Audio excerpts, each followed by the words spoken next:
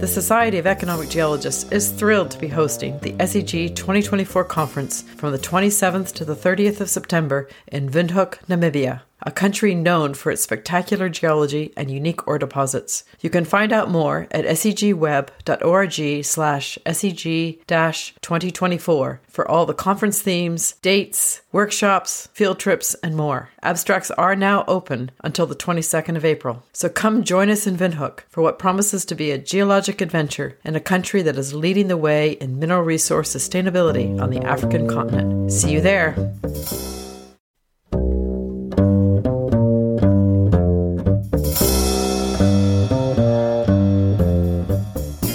Welcome back, everyone, and a big hello to our new listeners. We are super excited for the third season of Discovery to Recovery, where we bring you geoscience stories from the world of ore deposits. This podcast is brought to you by the Society of Economic Geologists. Our sponsor is ALS Goldspot Discoveries. They're a technology company that believes in the power of combining expert geoscientists with data analysis and artificial intelligence. They work across commodity types, deposit styles, and data sources to solve some of the top problems in mining and mineral exploration. Their sponsorship supports the sharing of ore deposit knowledge globally and brings our community together. I'm Ann Thompson, a partner in Petroscience Consultants, and I'm your host for this episode. To kick off the season, we're delving straight into a fundamental issue in the field-based sciences that's particularly relevant to economic geology. Our first guest is Hallelujah Ikanjo, a PhD researcher based at ICRAG in Dublin, Ireland, and a co-author with Tom Belgrano of the article in SEG Discovery, January 2022, titled Value for Value, Ending the Era of Parachute Science. You may recognize both from Ore Deposits Hub. They highlighted the negative impact of scientists who visit field locations for research and leave without collaborating with the local scientific community or interacting positively with the local people. Termed broadly as parachute science, it seemed a good time to center this conversation in the ore deposit community. What brought you to Ireland to pursue your graduate work? So I'm Hallelujah. I am a second-year PhD student at ICRAG at the University College Dublin, where I'm doing a PhD in geology, of course, economic geology. My work focuses on Rushpin and zinc deposit that's in Namibia, in southern Namibia. And before PhD, I worked in exploration for 5 years. I've worked with junior companies as well as some mining companies looking for base metals. Why did you, growing up in Namibia, become a geologist? Interesting question, because I'm from the northern part of Namibia where we actually don't have rocks. Many times you hear people say, I grew up collecting rocks or climbing mountains. My family, I didn't have any of that because all we had was soil and concrete. I remember when I was grade 6, we had this subject called social studies. I think it was called social studies then. And the teacher explained the word geology, the study of rocks. And I didn't even know what rocks were, but I told myself that when I grow up, I'm going to study rocks. And when I got to university in 2010, I actually enrolled in geology and been loving it since then. Captured your imagination somehow, even without being exposed to it. But we're not here to talk about your geoscience, your own work today. We met recently when we were at the Gordon Research Conference, and you spoke there about what is termed parachute science. And I think for many people that is perhaps a new term. Can you explain to me first, for you, what is parachute science? To me, parachute science is when you get researchers from America or any country really going to any specific area, conducting research and not involving local people. And when I mean local people, it's starting with researchers and also just local people, be it the community itself, the government, or anyone else that recognizes to be part from that community. That's what parachute science is to me. Right. In geoscience, I guess it's pretty easy for us to fly in somewhere and arrange a field trip and collect the rocks and go home. So obviously that's one end of the spectrum, but you're talking about more than that, more than just the fact that they go for a short time. It's really talking about establishing collaborative relationships with scientists as well in the country in which you're working. Yeah. I've seen this firsthand where you get researchers from developed country mainly. They come in. We are used as sampling people. We're used as seeing people because we know the area very well. And once the field season comes to an end, they fly back. And the next time you hear from them is when they want to do another field season. What happens between the collection of samples and flying back and the publication, you don't hear about it. And I think that is what parachute science is all about. Trying to make sure that we put an end to just people coming in, collecting and living. So we're talking about value given and value take, in the sense that the value that you're taking should equate to the value you're giving back. So it's just not about taking, it's also about giving back to the communities where this research is being done. Okay. So is there evidence in geoscience publication? Like how do we know you've had lived experience of this fact, and obviously from an African perspective. So what's the data? There are a couple of authors that have looked at the statistics, and Norton and et al. 2020 have actually done some work, and they've come to a number that between 1974 and 2017, which is really recent, they've quoted that only 30% of the geoscience publications on African topics are actually involving co-authors from the African institution. When you look at that number, when you look at 30%, you think it's a big number. But if you sort of look at the distribution of numbers, that's only coming from the 5 countries out of the 54 countries in Africa. And this is really underrepresentation. And I think that needs to change. Yeah, absolutely. Okay. So it's interesting. Before I talk to you, I did some reading about other natural sciences, and clearly this is something that's being talked a lot about in biology and other field sciences, where we're going and exploring places and collecting samples. So it's not alone to geoscience. It just seems like it hasn't been talked about very much, for sure, in our world. So what can we do? What are your best steps? I mean, again, best steps maybe not, but in the article that we're discussing today, we gave some steps on how we can potentially end parachute science. It's not a comprehensive list, but I think we can work with that, and then we can improve it as we move along and make it better and practical. So what we suggested is, for example, funding. I think we all know research involves a lot of money, and we think that for one to really encourage or improve the participation of local people, funding is crucial. And if we can plan the local involvement in writing to make sure that when we allocate funds, this funding should not be given to anybody without proof that there is a local involvement, for example. And local involvement, it's not necessarily just about the researcher, right? Sometimes there are people who, for example, working for government surveys that you take with to the field, right? And they can also form, for example, part of the authorship.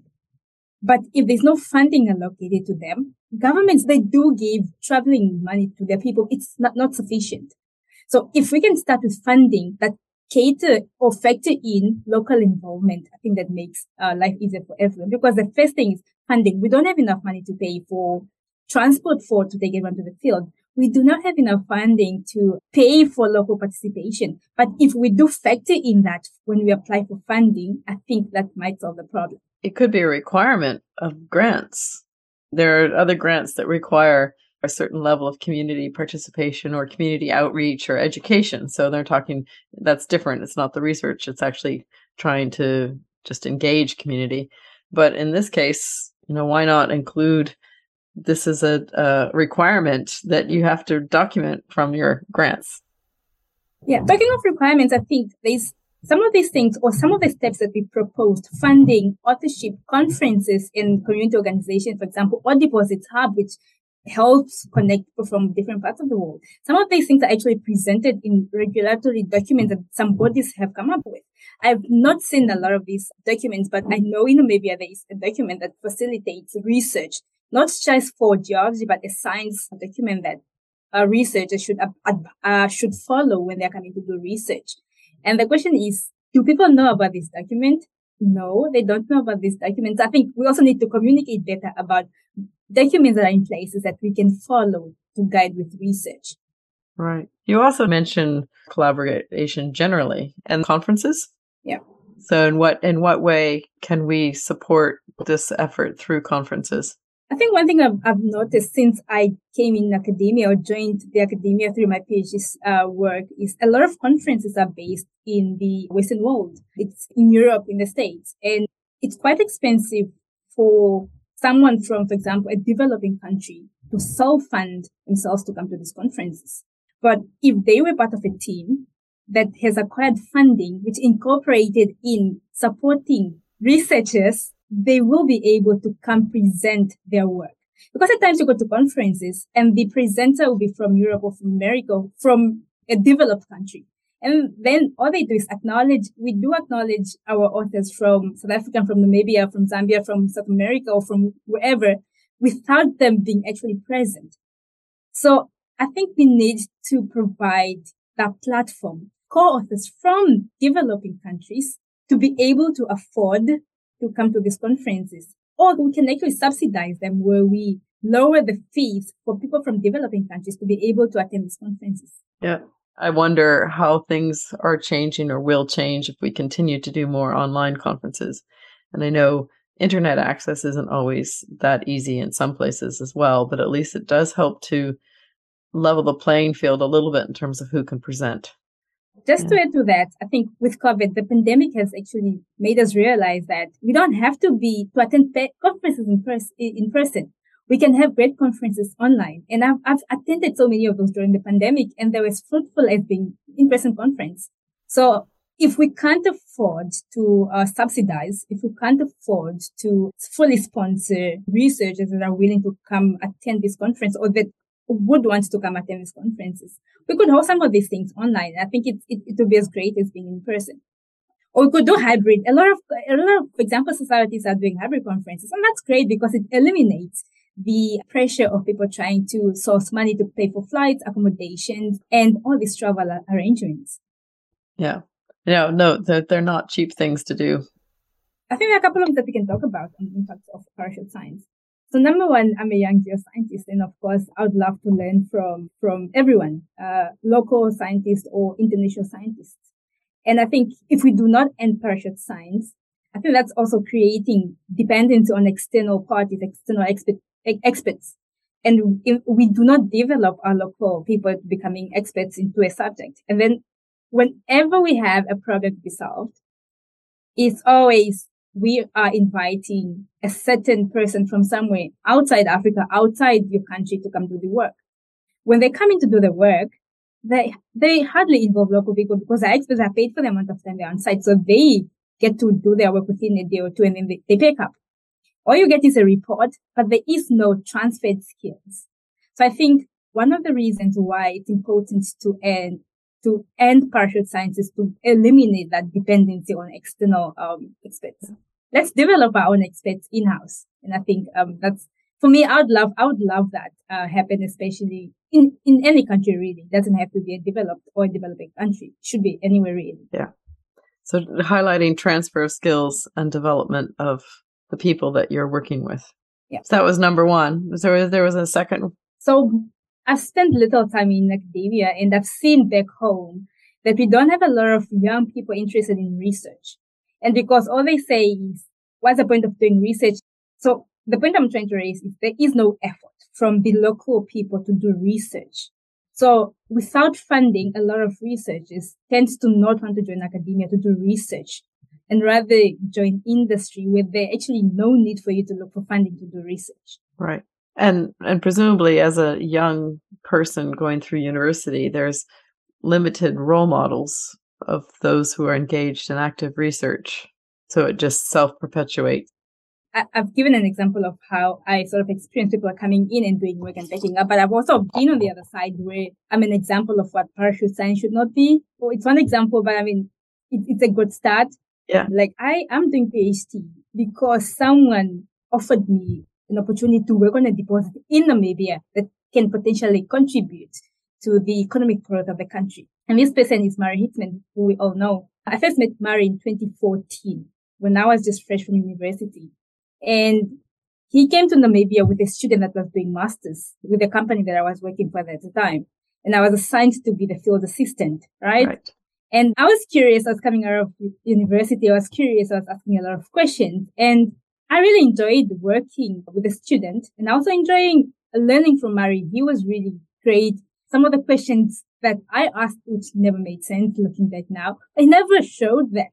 And he kept in touch. I kept in touch. And when the opportunity was presented by the company that they had these questions that they needed answers to, he reached out to me saying, we have this opportunity. Would you like this opportunity? In fact, I came to the Restore Summer School and I met with the team who are now currently my supervisors. And we went through this project. And at first I was like, I never really thought of doing PhD. But I went back home. It took me a year to actually process what this project would do to my self-development and just the mine itself, because it's in a belt where we only have one mine. And if it closes down, that's a lot of people losing jobs and things like that. So I think after processing this for a year, I took the position and that's how I ended up in Ireland. So again, there are people that are trying to end parachute science. Is it enough that it's 1 in a million people? No. Can we do better?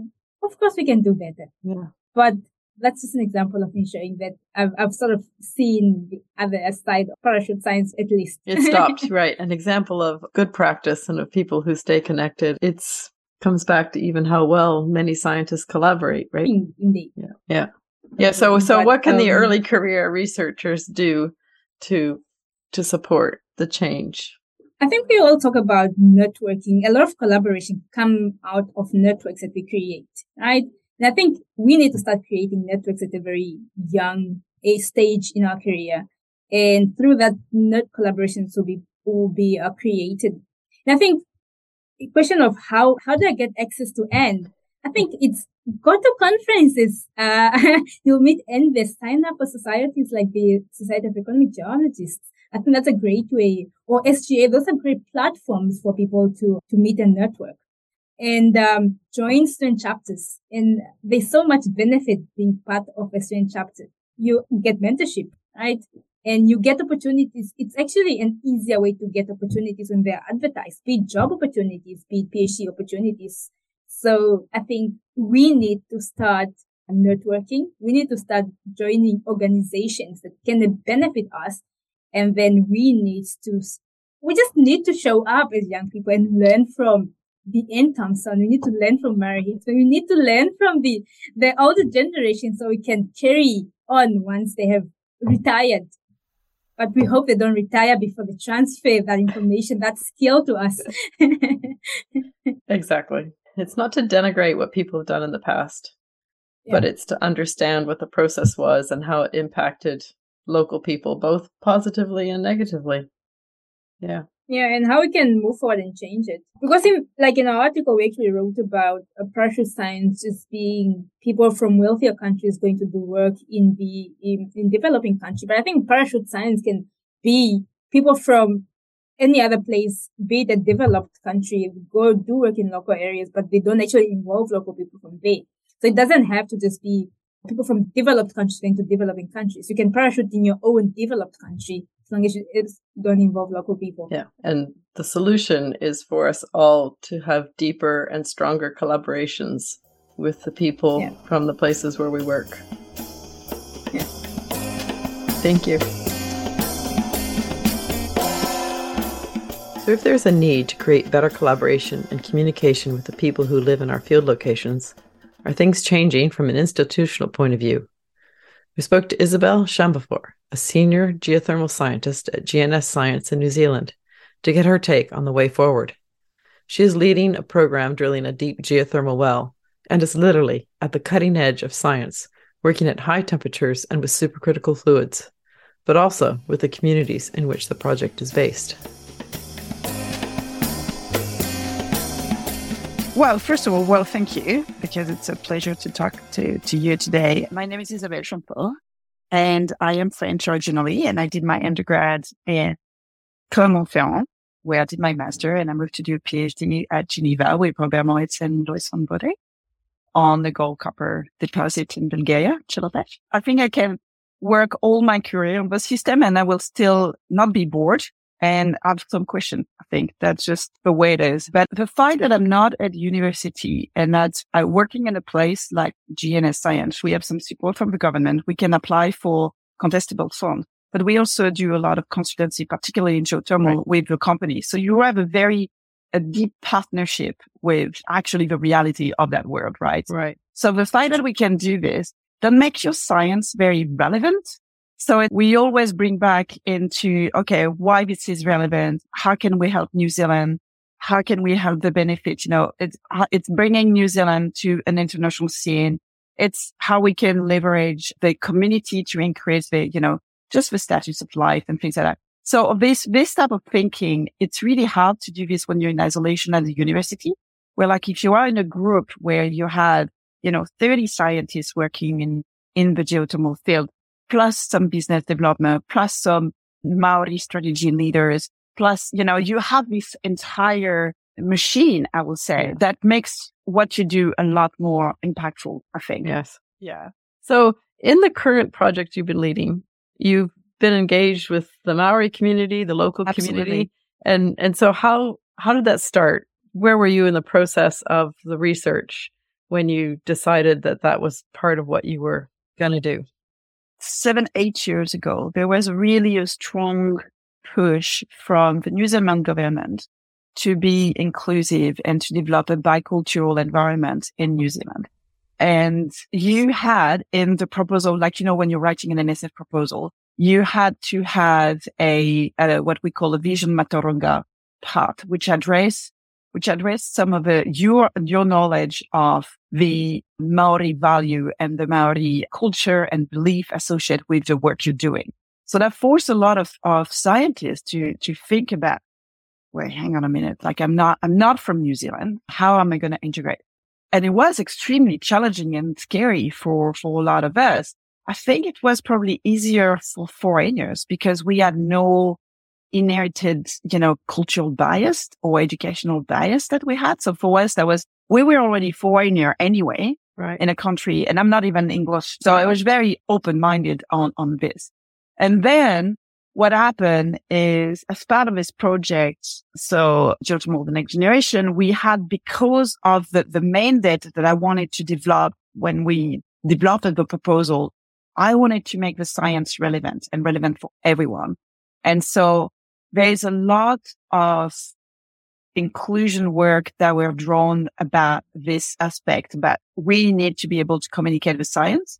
There is a lot of, geothermal sites that are as a joint venture. They are economic business by Maori Trust already, but they were not really that engaged originally in the conversation. We always used to go directly with the power company.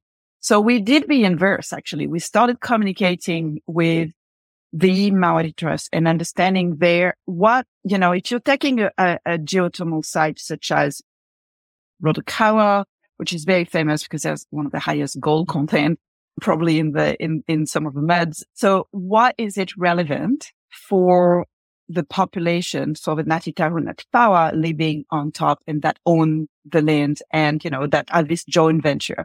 Because it's a very different value set than, your traditional economic businesses.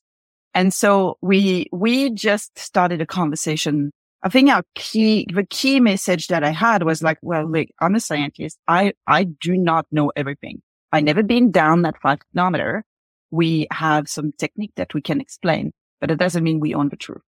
And that was a very humble approach. That's a key statement. It doesn't mean we own the truth. It's easy to forget that. Yeah, it's very easy for a scientist to with all the education that we had about the way we're doing science, to explain to people, this is how it is, and this geothermal site, there is this magmatic intrusion at depth and all of this type of thing. But for them, they have their story, or they call that the kerero. So they have their story. And you're learning a lot actually by listening their story and the way they're explaining what is happening underneath and what is so significant, or the cultural implication of that site. because they will recall maybe some events, some automotive events that happened 150 years ago, and no one has a record of it, or things like that, Right. So there is a path. But we have, for example, some of the work that the project has been doing, not me, obviously, directly, because my tenure is very limited. But we have been looking and working with a linguistic to explain there is not even, for example, the term geothermal fluid, which is not actually proper term, that should be autothermal fluid. But anyway, geothermal fluid, which is used everywhere, Right, doesn't even exist in the language. So it's making, this type of approach as well that is really, wait a minute, we're talking about that. You want to be inclusive. We need to be actually developing a language that is suitable for discussing this. Did they have concerns to have scientists coming to talk to them? Was that, or were they were they open to hear what it was you were thinking and doing?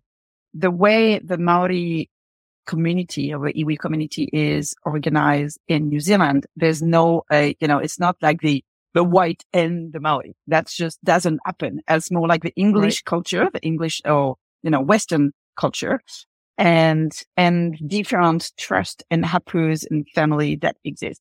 With different descendants, different whakapapa, that they all relate to a different waka, a different canoe that came to New Zealand. So they all have a different organization, so you kind of have to judge, to know which group you're talking to as well. Doesn't make things easier. So when you're foreigner, let me tell you, but it's interesting because they all have different story and about different sites, right? I didn't have any bad experience. It's a matter of approaching with a respect and a way of, like, as I said, we have a view of the world, which is a scientific view. So science has no culture, no barrier. Like, we observe facts, and the fact that we observe are multicultural. There's no, we all observe that the sky is blue. So this type of thing have no frontier. It's the framework that is around the understanding, the value that we're putting around it, that is cultural. And so it's really important to put those facts in perspective and trying to respect this is our scientific view. If you have another view, that's fine. However, to advance, for example, the utilization of a field, we kind of need to use those reference from the scientific world. That doesn't touch anything of belief, or that doesn't touch anything like that. And the more respectful I think on that, the easier the discussion have been. And we do a lot. So, and we're following some strategic guideline of engagement that we're in place at the GNS level as well, because there's a certain order of who you should interact with. So your engagement strategy is coordinated with your research program, like it's an integrated thing. Absolutely. They're both going together. And we developed that before even GNS had the strategy. And that's our engagement, is including Maori as the rest of the population. It's not, we have a specific engagement strategy for, no, it's like everybody at the same level. And we have some level of interaction between, people that just need to be informed, like via the website, and people that help us making decisions. So it's the whole research program it's not a third of a budget per year, but it's at least a quarter of a budget that goes to that. So for scientists, it's like, oh my, this is, how can you put, that's a big budget. How can you put, $800,000 to do social science and planning and over engagement and developing, a Maori language? Because that's the only way we have to take your nature paper and making them relevant. You need to convert this high-end science into something that is tangible and that will make a difference, particularly in a project that is looking at, the next phase of development for a country. I mean, it's not the researcher that's going to drill. Let's just put it that way. We'll be very happy to work on the rocks that coming out and the fluids that coming out, but no, none of us are going to be able to drill or to make a decision on consent. So you need to be aware of all of this thing to make it very relevant. And it's not everyone in a project that has to do that. That's the key thing. There's some scientists that are really good and, very specialized and you let them do this high-end science and high-end experiments, and that's fine. And then you hire people. That is their job. And it's very important to make a distinction sometimes. Geothermal Next Generation is one of those high fund governmental program for 5 years. They are not going to give you 12 million and saying, hey, go ahead. They want to benefit to New Zealand. They want to see the end user, implication. So when I started designing, I wanted, let's just face it, I want to drill a hole and I want to see if we can eat magma as well, this stuff. But when I started designing, I actually went straight to someone outside of GNS to help me on the communication and the planning.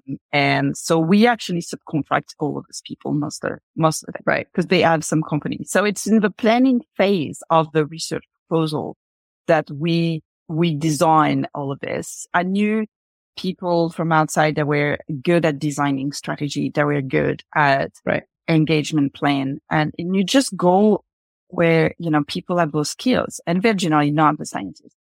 So, yeah. So the lesson is, if you can't afford to pay for that, then you need to find collaborators or social scientists to work with who can maybe incorporate it into their work and also support you in what you're doing.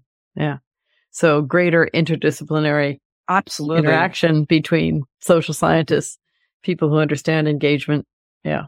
And the scientists. And it's a true multidisciplinary. And I think in some of us large projects, it's easier for like geologists. We used to work with geophysicists. We used to work, when we're trying to understand a system. And so you have to bring all the geoscience discipline together. So, numerical modeler and engineer and geophysicist and all of those different tools. And it's fantastic. So you're getting so much knowledge out of those people that is, what for what? Just the end is to publish in peer review that the majority of the people cannot have access to because you have to pay for it. So it was really, okay, we're going to take, and so you needed to bring like an interior, that's why this team is called Integrate, is because we wanted to integrate the knowledge with the society. And so they're going to go and knock on the door of a scientist and say, hey, do you have a cool field that's coming? Can we do a piece in the blog and just discuss that? And I was very fortunate to get, the support and the money and people really keen to communicate more about the science. Because at the same time, that gave us a framework, to advertise for the new papers, for, the significance. And so they're quite keen. Scientists are quite keen on that as well. Absolutely. They're all pretty proud of their work. So that's why the engagement was, with everyone, Maori included. Right. You always have to make an effort. Look, here in New Zealand's university, they have to do it. It's not, they have to co-design big endeavor program and people with the Maori population. It's not something that just GNS does. It's everybody does. Right. Everybody does. If you're a mathematician, it's a little bit more challenging. I give you that. But a field science, science, like any geoscience, broad scale. So question about when you're engaging with the community or with one of these clans or family group. Here in BC, when we engage with First Nations, it's often you end up in full day meetings, listening, circles, those sorts of dialogue situations. So is that similar? We have there's different level. So there's few group where we just go and having a meeting during the trust board member meeting. And then we're trying to organize. So in the Maori community, there is what we call marae, which is basically it's kind of a center home, kind of the place where the hapus are getting together. And so that's a place where you share knowledge orally, like you share credit or you're sharing your stories and things like that. And so we've been exchanging staying overnight in some marae. We're trying to organize a new one. Obviously, COVID has not been helping in doing this type of thing. But it's also the one I went, the latest one was, you had a day where the scientists presented their whatever view, and then you had a some different people they respected in the family of the hierarchy of the group that will tell you their story and their worldview, and really like an exchange collaboration. And most of those programs are really like they're co-designed together. So the way we have some don't like to co-design for the benefits of both parties.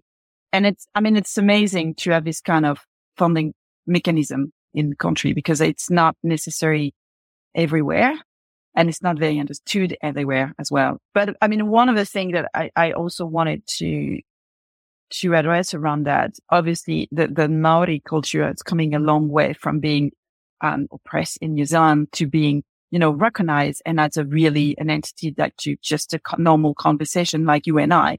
They recognize the importance of having the young generation pursuing and having the most opening and education. And as one of the things that we wanted to help the future leader of the geothermal community of New Zealand. And because there's just a push, some of these leaders are going to be from Maori descent. And it's very important because they're carrying with them the notion of their value, which is a lot around people, 100-year sustainability, a lot of the benefit for the community. And then you have the money and economic business. That's the order of things. Right. Yeah. Yeah. So the money, yes, it needs to be economically viable. And then, okay, is it going to be? Yeah, fine. Let's just forget. It doesn't really matter how much, dividend you're going to get and things like that. It's like, how that's going to bring benefit to my people? How that's going to bring benefits to the community? How can we raise and educate the next generation so they know and they're educated and they have the knowledge to make the best decision in the future?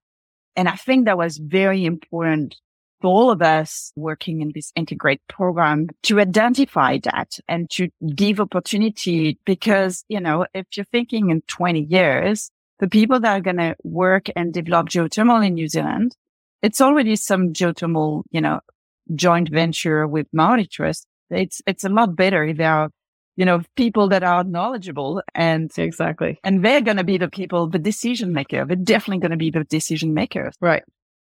The local people, the people who are impacted can ask questions that sometimes in science and in planning, we're so focused on other things that we don't necessarily think about. Yeah. Well, you can imagine as in New Zealand, how many people we, are asked to help them get access to geothermal field to get a sample of the fluid from overseas. Or, I have this team of, we just wrote this NSF proposal and we have money to come and sample for 2 weeks. Those people do not interact. They have no idea. Where like for us, we're there. So how do you respond to them in this modern age? Well, in this modern age, I'm very honest with most of the people. And I say, it's not straightforward to get access. You need permission, you need engagement, and doing field is challenging in New Zealand. Right. Because of that. And I also arrived with this GNS Crown Research Institute right. Which, sounds a bit colonial. You think? So I need to be very humble about that. So I can put them in contact with some companies and that's what it is. If they are really interested to a true collaboration, I am happy to help them, with, organizing having a workshop and a meeting and explain what the research is about and, take an extra day in your travel and do that. Right. It's not that difficult. Right. And it's very important for people that live here, including me. Yeah. Including any researcher. Cause there's nothing, nothing worse than, and I can't even imagine, like we were talking about, Hallelujah at the beginning. She must, that must be even worse. Like so many people probably have been coming and going and I'm explaining how to work, kind of mentality and not having any feedback. And not having any skill transfer either. And in your case, where people are asking for fluids from you, well, I would argue that perhaps the skill transfer is from you back to them. Absolutely. But in our case, it's more like, how do you bring the local academic community, the local people, how do you bring everybody along in this work as opposed to flying in and the work done on a handful of samples. Absolutely. But even worse is not just their lack of geological context, but the lack of community context and the lack of community collaboration. Yeah. Well, the way we're doing it, we won't stop that because it's, the way university or the way funding agency design, you're not necessarily working in an environment that right? In the society that in a relationship that That's in particular true for university. I think government research institute have a lot more in that space because we do not have the choice. And that some people enjoy it, some people really don't, but we have to be more engaged. But for me now, doing some science here, I will not go into South America or go into Africa without contacting the local geological survey, without contacting the people that work there and say, hey, I want to hear your story. I want to collaborate with you. It's not that hard to take a person with you on a field trip or to take this person sampling and to add a name on a paper. It's really not that hard. And but it's true. That's not their job to help you find sample to increase your H index. That's their job is to increase the knowledge of the area and to increase the society business. So maybe you don't link directly with the society and the community, and that could be via the intermediate of the government research or the mining geologist or, there's so many people that are on site that you need to link with. And they can do the linking bit, but the knowledge you're acquiring is relevant to them. So make the effort of actually communicating back this science and to include them so they can take the lesson with them as well. It's really not that difficult. It's just being, it's awful what I'm going to say, but it's being a good human. It's not that hard. But we're agreeing that science is human. It's a human endeavor and we engage with humans. And so it isn't something separate. It's particularly in resource with the job we're doing. Like if you are working on meteorites, we probably don't have that much of, except the, pure knowledge. Right. But when you start working on and always work in the resource space, there is a direct human implication to your science. There's a direct link with society that, and in economic geology, it's the same. In geothermal research, it's the same. But that doesn't mean you cannot do both. You just need to have the framework to be able to understand the two different concepts. So it's really not that hard to engage right at the beginning. Start the conversation when you're designing the project, not when you are funded. But that's for me, that's pretty cool. Let's just put it that way. Thank you to Hallelujah Kanjo and Isabelle Chambafour for sharing your expertise and insights with us. And many thanks to all our listeners for joining us. If you're interested in more stories about community engagement, check out episode 10. I'm Ann Thompson. Thanks for joining me to think about how we can end the era of parachute science and create value for value in research collaborations. We plan to bring you at least another 12 episodes this season. Next week, we will explore the world of geomicrobiology and its role in exploration, geoscience, and mining. Do we need to rethink low-temperature geochemistry? This is Season 3 of Discovery to Recovery, and all the episodes are available at segweb.org/podcasts and most other places you get your podcasts. Be sure to follow the SEG and ALS Gold Spot on Twitter, LinkedIn, and their other social media channels to get notified about new releases. This episode was produced by your host with support from our production team, Aisha Ahmed, Britt Blumel, Hallie Keevel, and Sam Weatherly. Our theme music is Confluence by Eastwinds. You can check them out at eastwinds.bandcamp.com. Thank you for listening to this week's episode. Catch you next time.